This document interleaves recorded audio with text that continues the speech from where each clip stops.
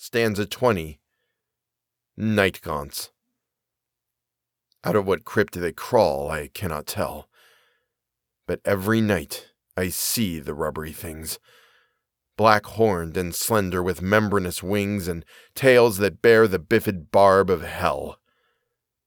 They come in legions on the north wind's swell, with obscene clutch that titillates and stings, snatching me off on monstrous voyagings to grey worlds hidden deep in nightmare's well. Over the jagged peaks of Thok they sweep, heedless of all the cries I try to make, and down the nether pits to that foul lake where the puffed shoggoths splash in doubtful sleep. But oh, if only they would make some sound, or wear a face where faces should be found. Stanza 21. Nyarlathotep. Hotep. And at the last, from inner Egypt came the strange dark one to whom the fellows bowed. Silent and lean and cryptically proud and wrapped in fabrics red as sunset flame. Throngs pressed round, frantic for his commands, but leaving could not tell what they had heard, while through the nation spread the awestruck word that wild beasts followed him and licked his hands. Soon, from the sea, a noxious birth began, forgotten lands with weedy spires of gold.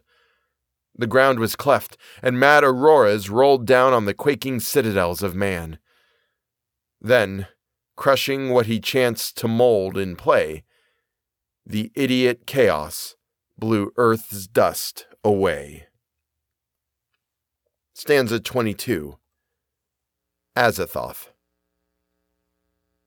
Out in the mindless void the demon bore me, past the bright clusters of dimension space, till neither time nor matter stretched before me, but only chaos without form or place. Here the vast lord of all in darkness muttered things he had dreamed but could not understand, while near him shapeless bat things flopped and fluttered in idiot vortices that ray streams fanned.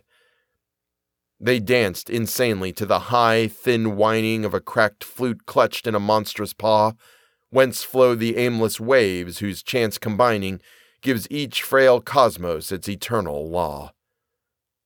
"I am his messenger," the demon said, as in contempt he struck his master's head.